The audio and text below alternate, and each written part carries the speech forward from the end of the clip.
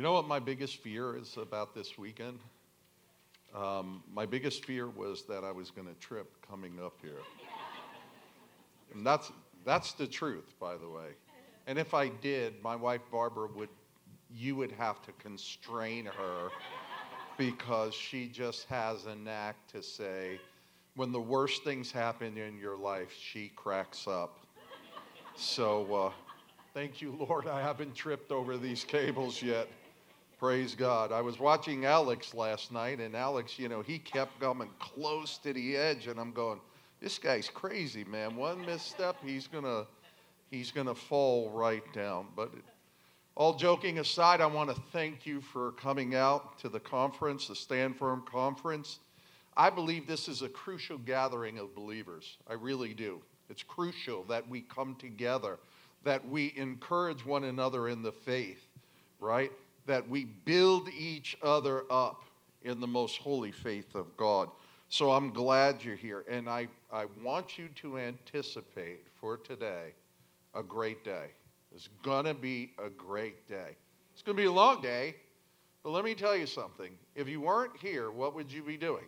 Cutting your grass, watching TV. It's a Saturday, right? Going shopping. So invest. We're going to invest into the Word of God. And we're anticipating that the Spirit of God is going to move.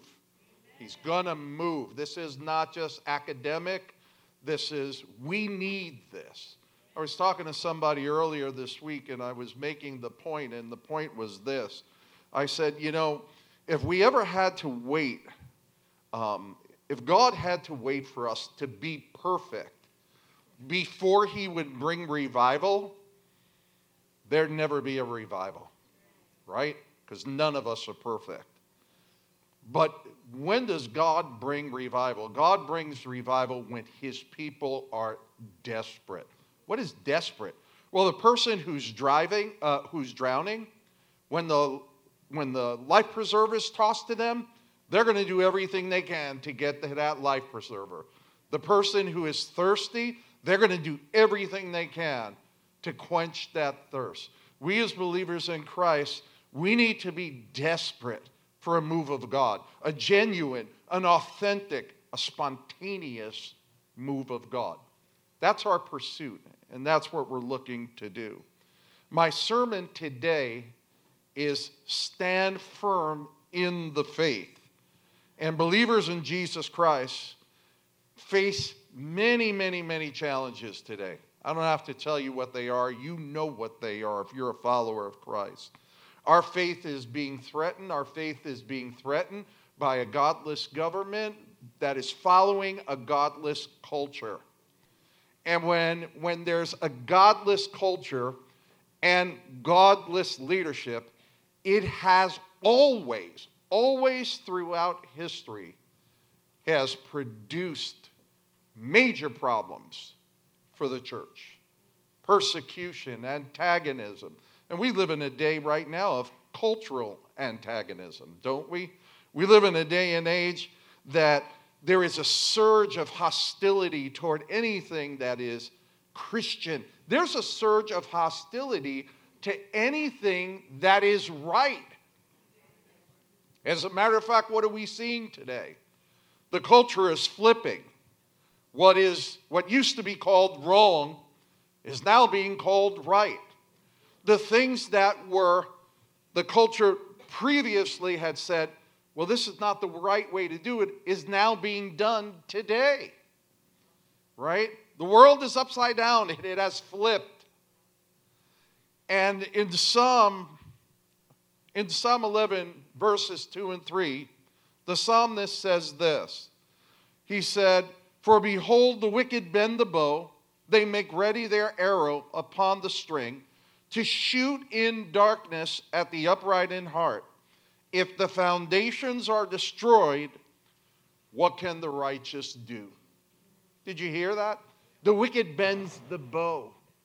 And who are they looking to shoot at? They're looking to shoot at those that are upright in heart.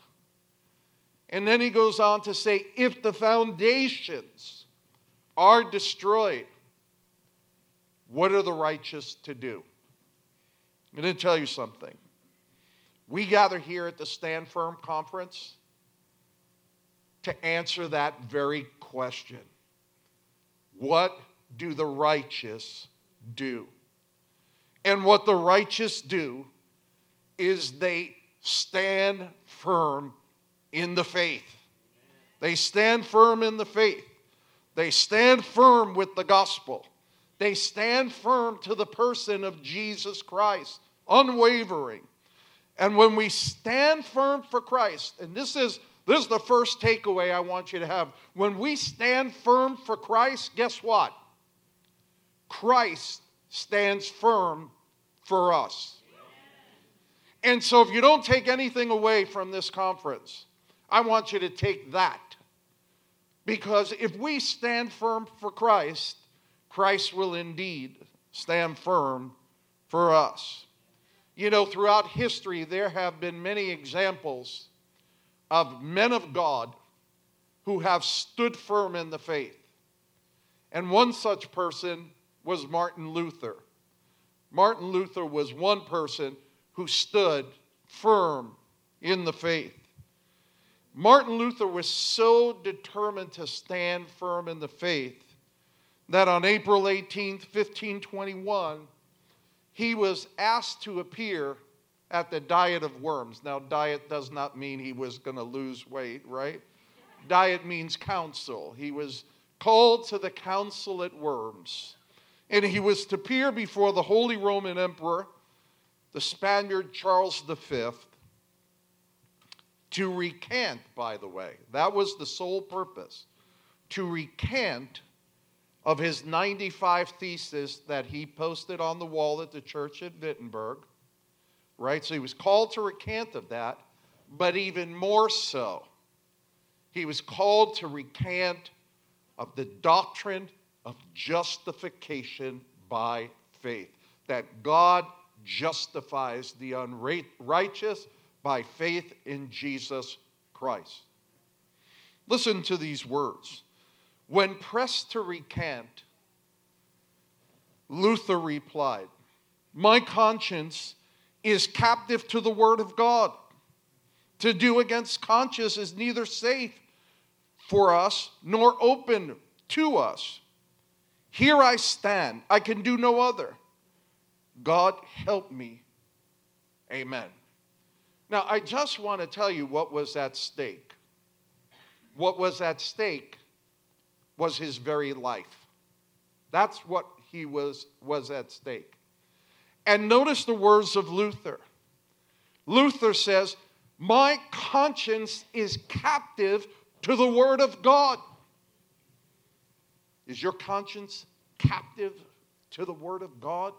If we are going to stand in the faith of Jesus Christ, the first place it must begin is that we are fully persuaded by the word of God, and that our minds would be captivated. And notice what he goes on to say.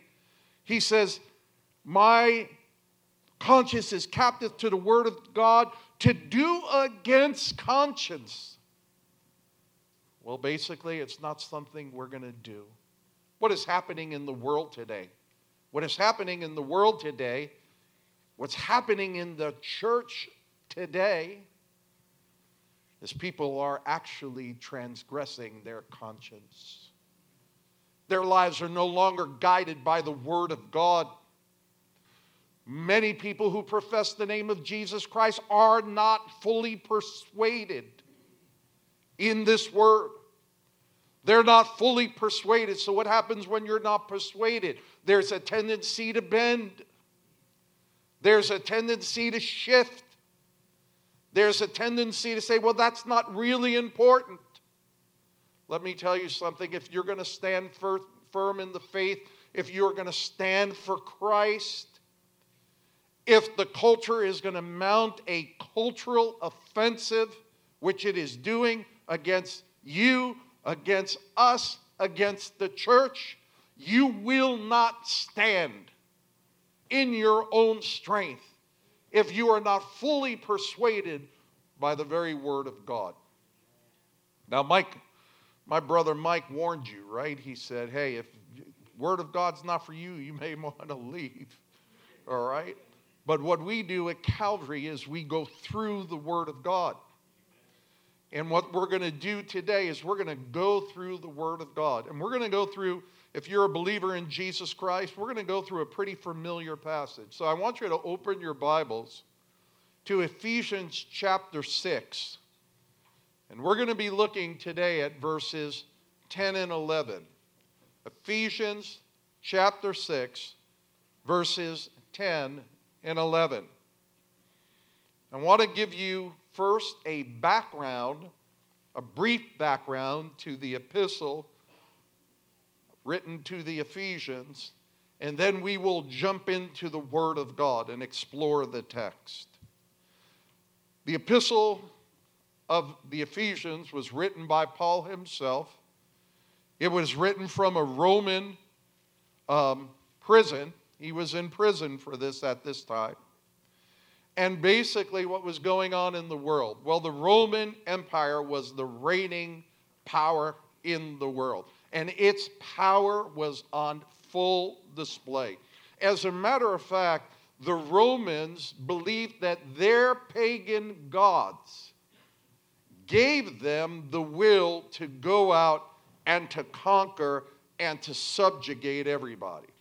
So Ephesus was in what is today modern-day Turkey.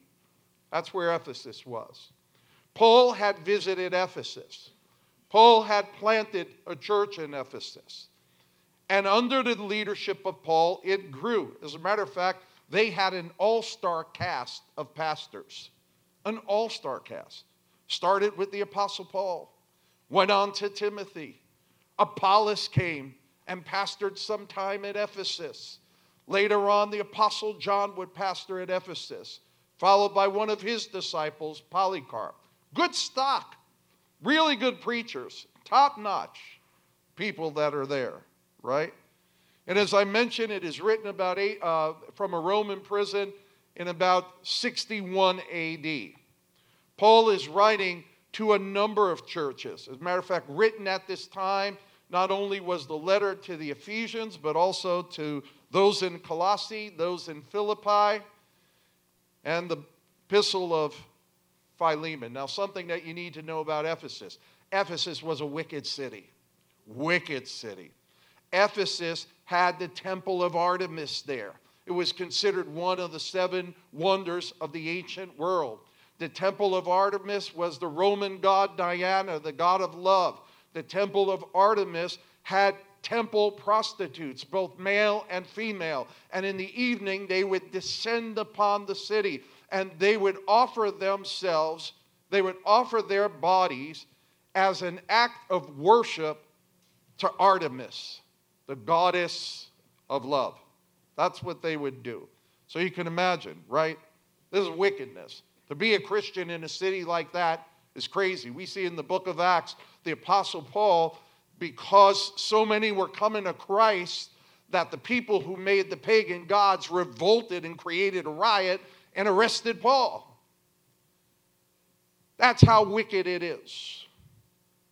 Now, Paul writes to the church, and he's writing to the churches to encourage them. Stand. Stand for the gospel. Stand for Jesus Christ. Do not waver. Yeah, you'll pay a price, but be strong in the Lord. Be strong in the strength of his might.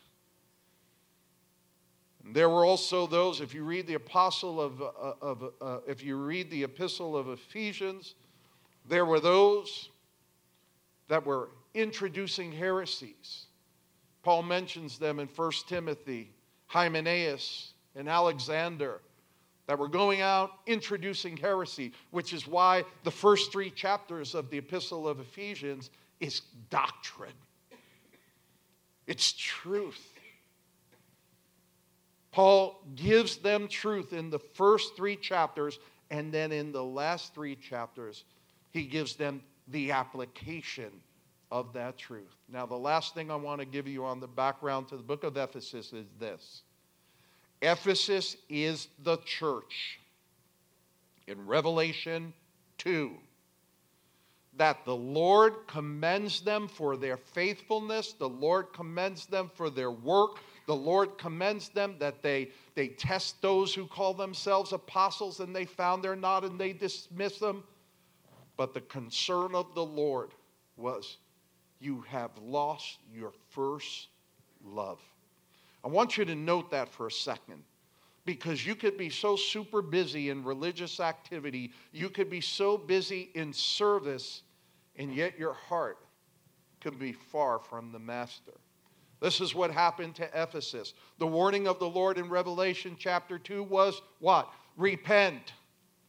Repent before I remove your candlestick. In other words, I'm going to shut the church. We know from history they did not repent because the Lord actually removed the church at Ephesus. So this is the background. I want you to look in your Bibles at verse 10. Verse 10. Finally, be strong in the Lord and in the strength of his might. Verse 10 sets the context. It sets the context for the rest of chapter 6. Now, you might know chapter 6, right? You know it's the armor of God. Put on the armor of God. Put on the armor of God. Everybody, you hear so many sermons about spiritual warfare. Put on the armor of God. But verse 10 sets the context. And what we see immediately is a powerful Christian truth. This is a powerful Christian truth. And if you are taking notes, you may want to note this. That truth is that as believers in Jesus Christ, we are one with Christ. I want you to realize that. We are one with Christ. That is not merely a positional truth. You know what a positional truth is? A positional truth is a doctrinal truth. So it's not merely a positional truth. It is a literal truth. What do I mean? We are one with Christ. Christ's life is our life. Christ's power is our power. Christ's victory is our victory. Christ's truth is our truth. And Christ's way is our way. And lastly, note this. Christ's strength is our strength. Now this sets the precedent for the rest of what the Apostle Paul is going to speak. Now we know this, don't we? We know we cannot stand in our own natural ability and our own natural strength, right? Why? Because we're creatures of the fall. We are fallen creatures. Our ancestors, Adam and Eve, sinned, and sin pervaded the human race. And we need a Savior. We need to be saved from sin, saved from the consequence of sin, saved from the judgment of sin. And the Lord knew that. And so what do we need? To stand spiritually, we need a supernatural, transcendent power. That's what we need. A supernatural, transcendent power. And that power comes from Christ through the Holy Spirit. Turn in your Bibles real quick. Keep yourself in Ephesians chapter 6. But I want you to turn in your Bibles to Philippians chapter 4, verse 13. Some of you may not even have to turn there. You know exactly where I'm going with this. Philippians 4:13, the favorite verse of all athletes. There you go.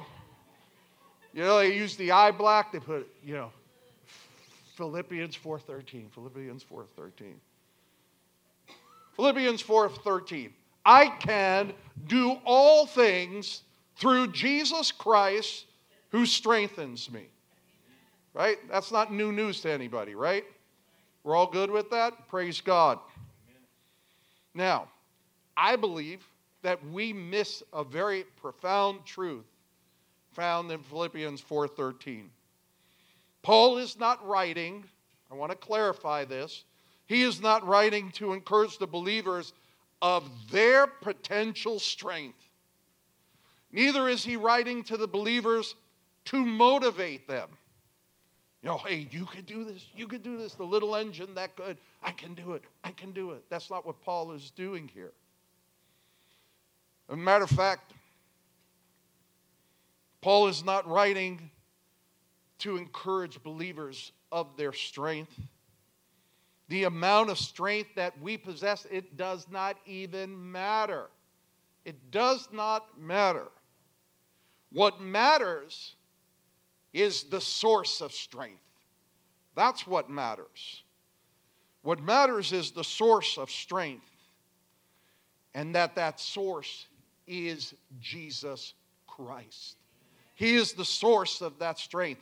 It is through Christ who strengthens believers.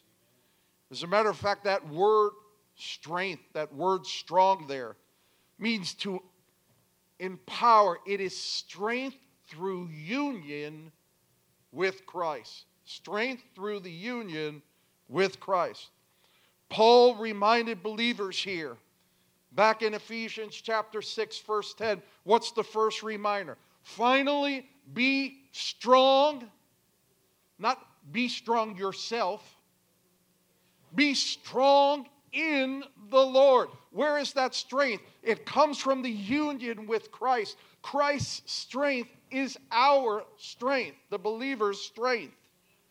And as believers, that strength comes to us as a means of grace from God.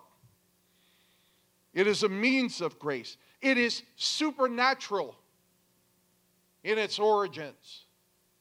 Let me say that again. It is supernatural in its origins. That means of grace descends from the throne of God. This union comes from a discipline of grace that we are engaged in, specifically what? Specifically prayer. Specifically the study, the meditation, and the contemplation of the Word of God. Those of you from Calvary, you know I tell you this all the time, and it may sound heresy to some of you. Don't read your Bibles. Meditate, contemplate, study your Bibles. Dig into your Bibles. What is the author trying to say? So many people say, I read 8 chapters today. And you go, what'd you learn? I don't know. You are to tear apart the Word of God. You are to dig deep into the Word of God. You are to read your Word of God in context. And then you are to contemplate what is the Spirit saying through the Word of God. There's one other element of grace, and that is fellowship and service within the body of Christ. Last night, Brother McFarland said, we all have a job. We all have a responsibility.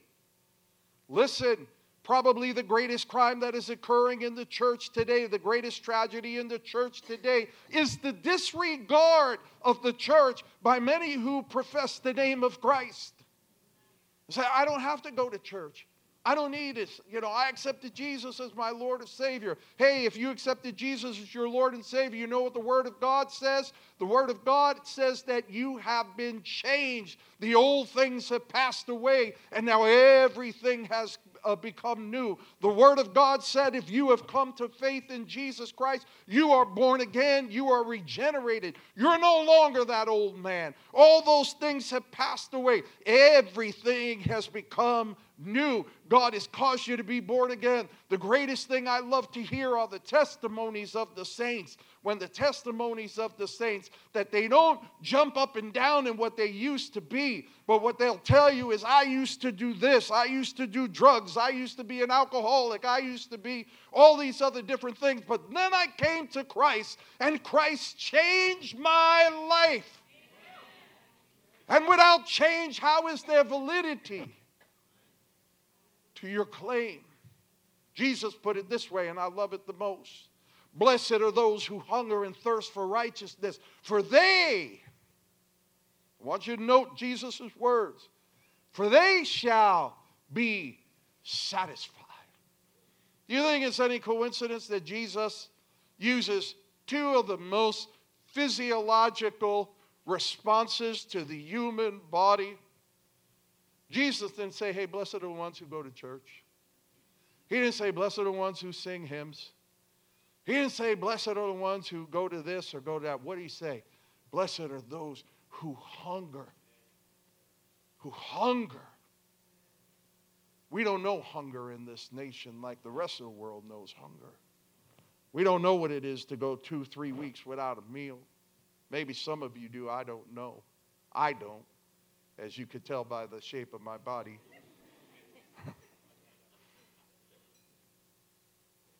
But when you hunger, there's a burning desire for food. The hunger seeks to be satisfied. What satisfies the hunger? Food, nourishment. But Jesus didn't end it there. He said, blessed are those who hunger and thirst. The strongest physiological need and response in the human body. You can go weeks without food. You can only go a few days without water. Jesus said, blessed are those who hunger and thirst for righteousness. What righteousness? God's righteousness. Do you hunger and thirst for righteousness? Do you love the Lord God that you sit there and you go, God, I want more. I want more. I want more of the person of Jesus Christ. I want more from your word.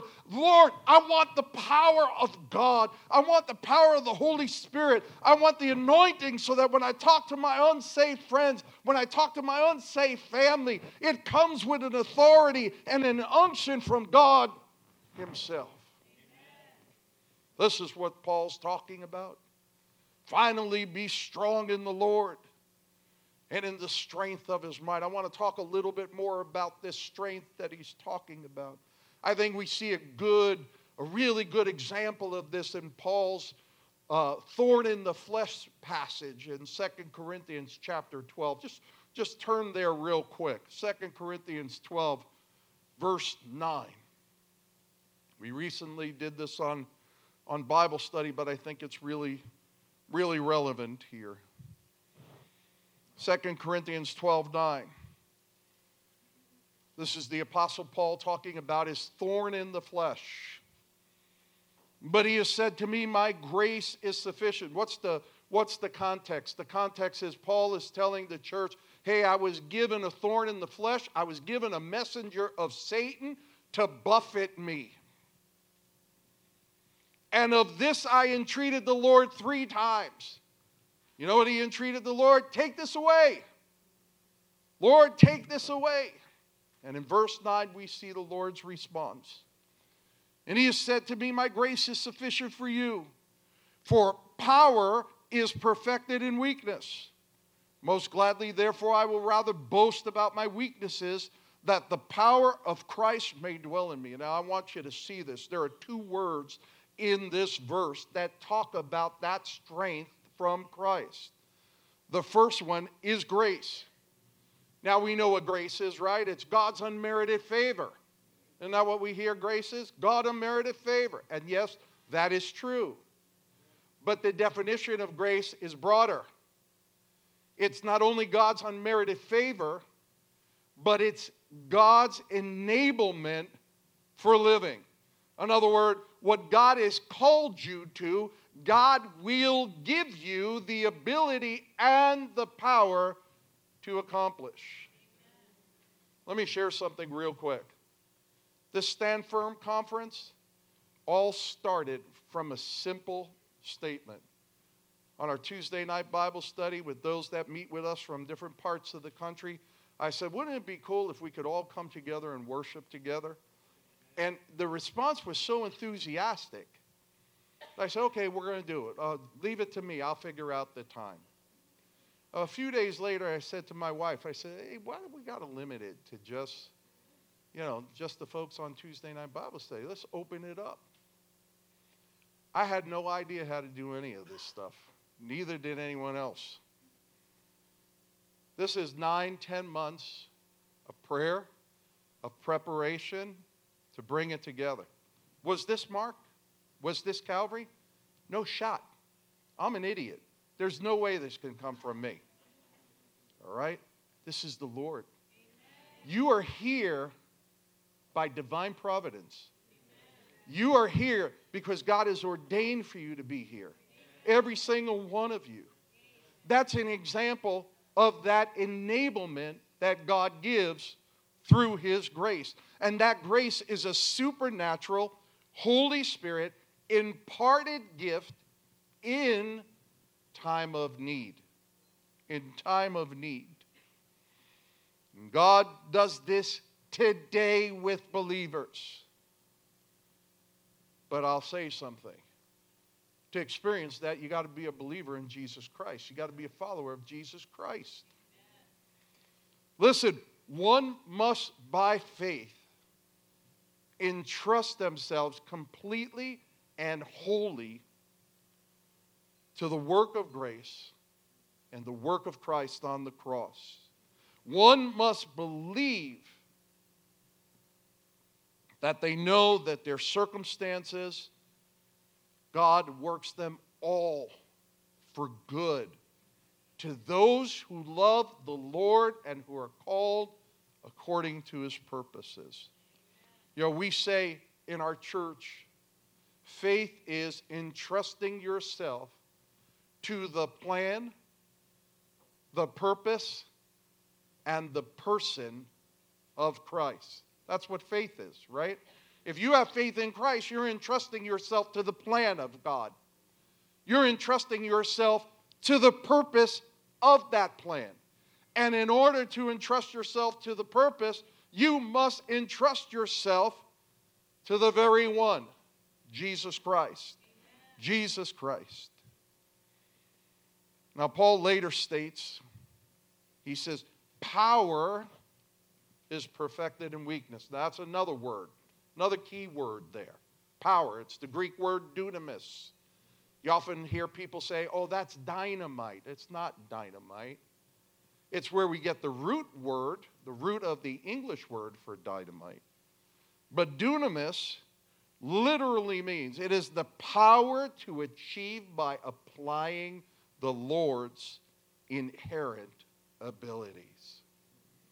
It is the power to achieve by applying the Lord's inherent abilities. Power through God. Remember what I said at the very onset. Christ's strength is our strength. So Paul says this power is perfected in weakness. With grace comes the power through the Holy Spirit. Power for living, power for enduring, power for persevering, and power for conquering and standing firm in the faith. That's what comes with this grace. And there's a beautiful ending to this. And the ending here is in 2 Corinthians 12:9 is this, that the power of Christ may dwell in me. That this power may dwell in me. Now, I love this. I don't think this is seen. The term dwell in me literally means to pitch one's tent. To pitch one's tent. What does that mean? What is the Apostle Paul saying?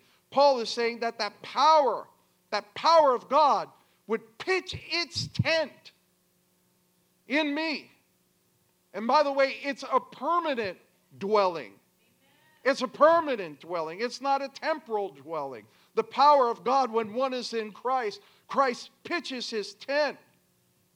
And that power resides within the believer. You know, the verb tense is in the aorist tense. The aorist tense is basically the past tense. It just says something happened. It doesn't tell you how it has happened. It's just something has happened. So if you think about it, technically, something happened to the believer. What happened to the believer?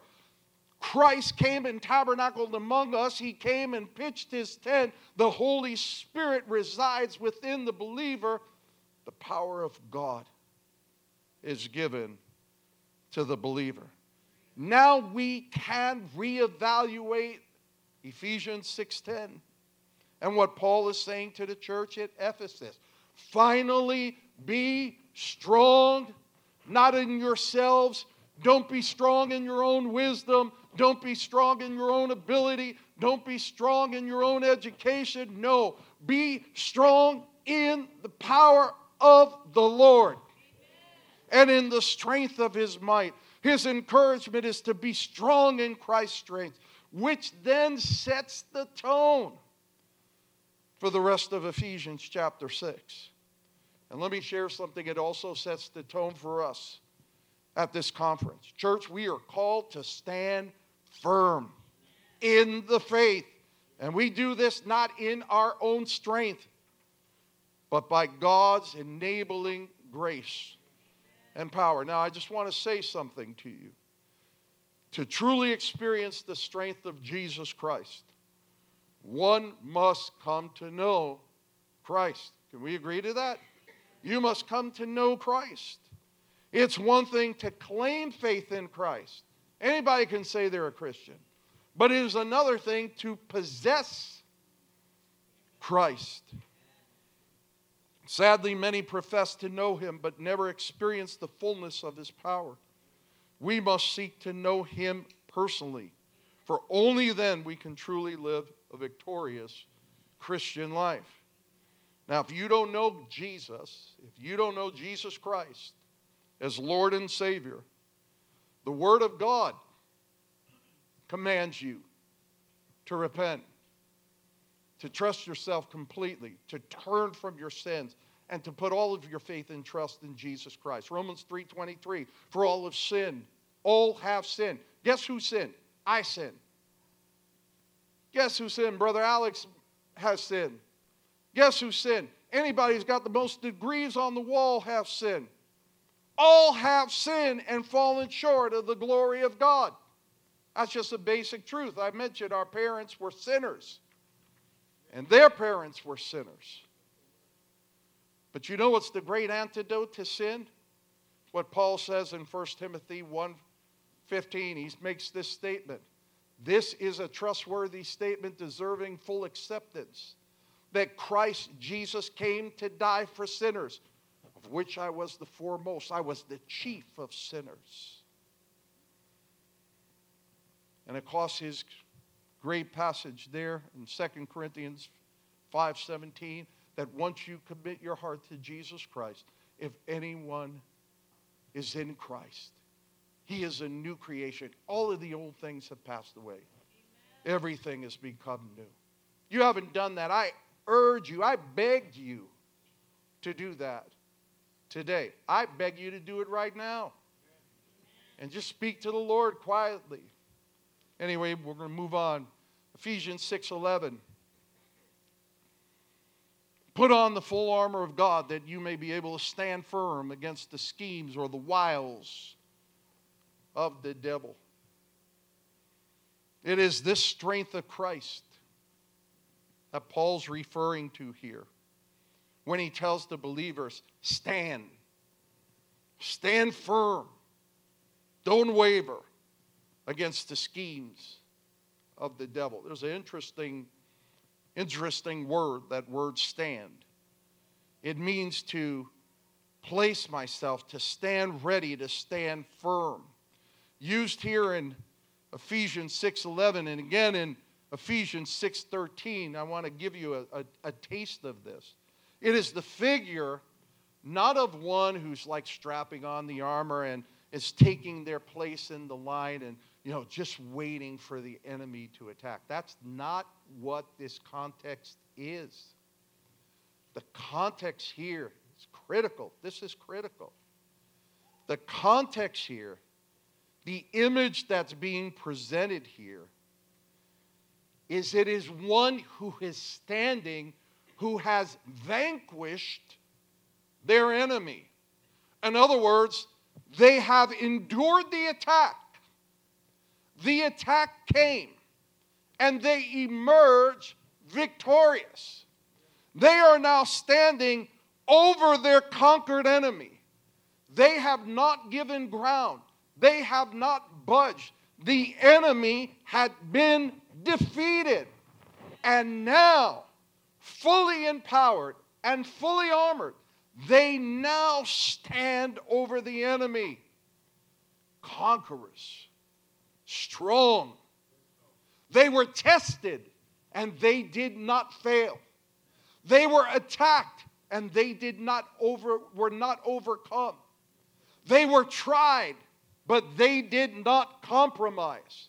They stood firm, rooted and grounded, and held the ground for the Lord.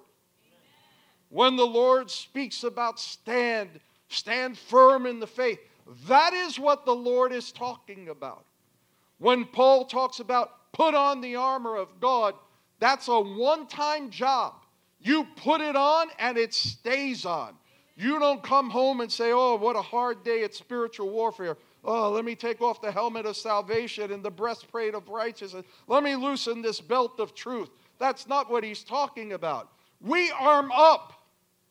We arm up in Christ and we stay armed in Christ. You know when we get to take that armor off? When the day we hear the trumpet sound and the Lord comes and it's like, Lord, I don't need the armor anymore. That's the simple truth. Arm up. Stand firm. This is what the Apostle Paul is talking about here. The image of a victorious warrior. Not a beaten, dragged out, oh, here they come again. I got to do this one more time. We see similar instruction in Ephesians 6:13, where Paul writes this, therefore take up the full armor of God. Why? Why do you take up the armor of God? That you may be able to resist in the evil day. My goodness, this is the evil day. We talked about wrong being called right, right being called wrong. What do we need to do? We need to stand. Now, I want to be crystal clear. I'm not talking about, Christian militancy. That's not what I'm talking about. I'm talking about Christian faith, rooted on the Word of God, confident in this Word. There's so many things in the Word of God. You get people going. You get well-meaning Christian people going. And, we really need to look at what the Bible says, about this. We need to take a look. We don't need to take a look. The Bible says it. It's crystal clear. There's no ambiguity. You know who creates the ambiguity? The other people who are wavering and they're waffling. So if you listen to the liberal Bible critics out there, we really need to examine the issue of marriage. No, you don't. My goodness, look from Genesis. Go all the way to Bible to the end of Revelation. Guess what? Here's a bulletin. It's not ambiguous. Marriage is between a man and a woman. Well, we got to look at the issue of gender. No, we don't. Even Jesus commented on that. He said in the beginning, he created them male and female, he created them. It's not ambiguous. We don't have to reinterpret it. We don't need a whole audience of people with PhDs and everything else sitting together. Oh, well, did he really mean that? I don't know if he meant it. I always say to myself, I love Acts 4:13 is a very dear verse to me. Acts 4:13 talking about Peter and John when they appeared before the Sanhedrin. In Acts 4:13, it says that the Pharisees, the Sadducees, and the scribes and the members of the Sanhedrin about Peter and John, he said when they saw that these were uneducated, untrained men, they marveled as them being with Jesus. I said, Lord, there's hope for me. I'm not the only idiot you ever called. Praise God. But you know what? God said it. It's true. That's as far as you have to think. God said it, and it is true. In Ephesians 6:13, he says that you may resist in the evil day. I love this word, resist. It means to take a complete stand against. Take a 180 position.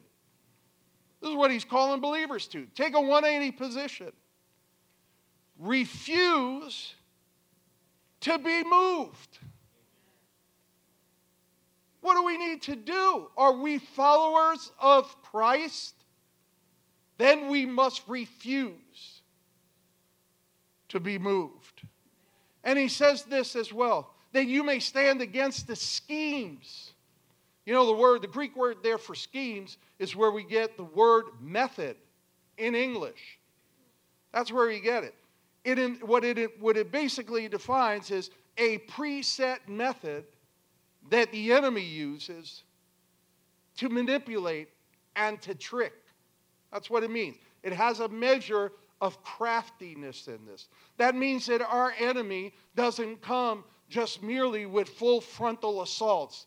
Hey, here I come, I'm going to overwhelm you. Well, you can't overwhelm me. You know why? Because you're vanquished. Christ's victory is my victory. Christ's strength is my strength. You cannot do that. So what is the enemy going to do? I'm going to come in a different way. I'm going to manipulate your mind. Oh, let's look at the Word of God. Let's reinterpret this. Let's impose a meaning upon that.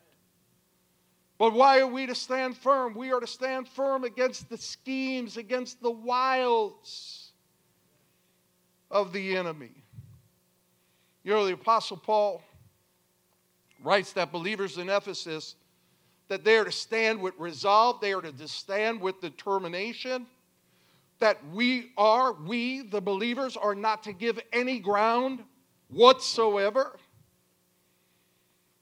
Believers in Christ are called to stand. Stand in the faith.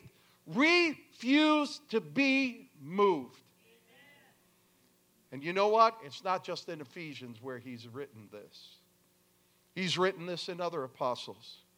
To the church at Corinth, he writes in 1 Corinthians 15:1, now I make known to you, brethren, the gospel which I preached to you, which also you received, which also you stand. To the church at Galatia, he writes in Galatians 5:1, it was for freedom that Christ set us free. Therefore, keep standing firm and do not be subject again to the yoke of slavery. To the church at Philippi in Philippians 1:27, only conduct yourselves in a manner worthy of the gospel of Christ, so that whether I come to see you or remain absent, I may hear of you that you are standing firm in one spirit, with one mind, striving together for the faith of the gospel. To the church of Thessalonica, he wrote this in 2 Thessalonians 2:15, so then, brethren, stand firm. Hold to the traditions which you were taught, whether by the word of mouth or by letter from us. And I'm going to tell you something today. The call goes out today by the Holy Spirit. It cries out to every believer in Jesus Christ everywhere. Stand firm in the faith. Do not budge. Do not move. Stand firm in the faith. Stand firm against all compromise and everything of the heart. Stand firm as a conqueror. Stand victorious in Christ over the vanquished foes of the world, the flesh, and the devil. Stand firm over it. Take your rightful position in Christ. Stand triumphant and secure in the knowledge of the gospel and Jesus Christ. Now, I promise you I'm going to close. All right? Amen. Listen, there is a call going out to every believer everywhere. Had a good conversation with Brother McFarland in the car coming back from the airport yesterday, where we talked about this very issue and the necessity for a clear call of the gospel to go forth. There is a necessity. We are believing God for revival. We are believing God to move. Why? We need the revival fire of God.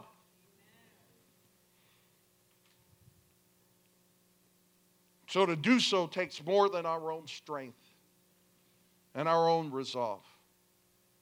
Be strong in the Lord and in the strength of his might. There's the last portion of Scripture you can look at, but if you look at Jude 1, verses 24 to 25. Jude writes, and I love this. Now to him who is able to keep you from stumbling. Man, we could stop right there and do a whole message. I promise I won't.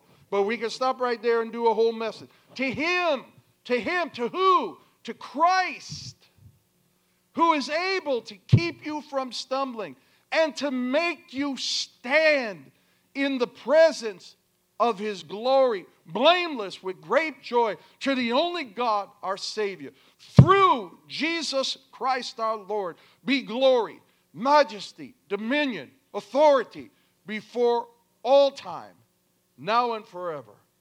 Amen. My brothers and sisters, to stand and stay strong in Christ, we need the revival power of God. I don't know about you. I'm thirsty. I don't know about you, but I'm hungering for more. I want more of Christ. You know what? I don't want to see a defeated church, nor do I want to see defeated Christians. I want to see other believers, other Christians, who stand strong over the vanquished foes of their enemy. We must desperately, desperately seek God's face. And let me share something. We need to repent for indifference. We need to repent of coldness to God and to the gospel. Let me tell you something else. We need to repent of intellectualism of the scriptures. There are so many people that could quote chapter and verse, and they wouldn't know the Holy Spirit if he hit them with a 2x4. We need to take the word from the head and apply it to the heart. We need to be men and women of the word. It's not what we say, it's what we do and how we live. I'm so tired of all the unnecessary arguments over this, over that, and the other thing. Hey, how about we just roll forward in the name of Christ? And we start moving forward and take back the land that the enemy has robbed. The thief is a robber. He's coming in and he's creating chaos. Stand firm, church. Now it is the time to do so. Let us turn to Christ. Let us repent of all sin and earnestly cry out to God for his mercy and his grace. We need a revival. We need a revival of God. And I'll tell you what, Christ will make us stand. He will. He'll make us stand. And he will, as Jude said, keep us from stumbling. Listen, while we labor, and I hope you're out there laboring. You laboring for Christ? Seriously, are you laboring or are you just kicking back? You go to church, you kick back and say, oh boy, that message was great. Oh, that message stunk. Oh, I got nothing out of this today. What do? Are you laboring? Is it work? Are you sharing the gospel with those you love? Are you brokenhearted over those that don't know the gospel and may spend an eternity in judgment in hell? Man, that's got to bother us. That's got to bother us to action.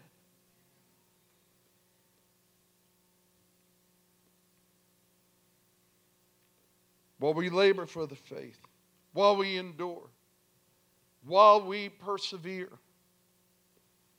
the Lord Jesus Christ himself will keep us from standing. Remember, Christ's strength is our strength. He causes us to stand firm. He causes us to stand triumphant over our foes. And he will cause us, this is the most beautiful thing, he will cause us to stand confident before the throne of God. You know, we sang this last song, Before the Throne of God. That's like one of my favorite, absolute favorite hymns. And I love the stanza that says this: when Satan tempts us to despair and tells us of all the guilt within, upward I look and I see him there, who made an end to all my sin. Because the sinless Savior died, my sinful soul is counted free. For God, the holy, the righteous, God, the just, is satisfied to look on Him, to look on Christ, and pardon me. Those are life-changing words, brothers and sisters. Bow your head in a word of prayer with me. Blessed, most holy Father, how magnificent you are. How merciful you are. Your word tells us that you will not always strive with man. But Father, yet there is still grace available. Father, we cry to you, have mercy. We are desperate, oh God. We are dry, oh God. We're hungry, oh God. Some of us may be able to say, as the deer panteth for the water brooks, so my soul pants after thee, O God. I search for you in a dry and weary land where there is no water. But now we're praying, O God, send forth the rain, O God. We're praying as Elijah, Lord, will you not rend the heaven and come down? And so, Father, I pray that you would hear our cries as we call to you, Lord. Send forth the rain, we pray. In Jesus' name, amen.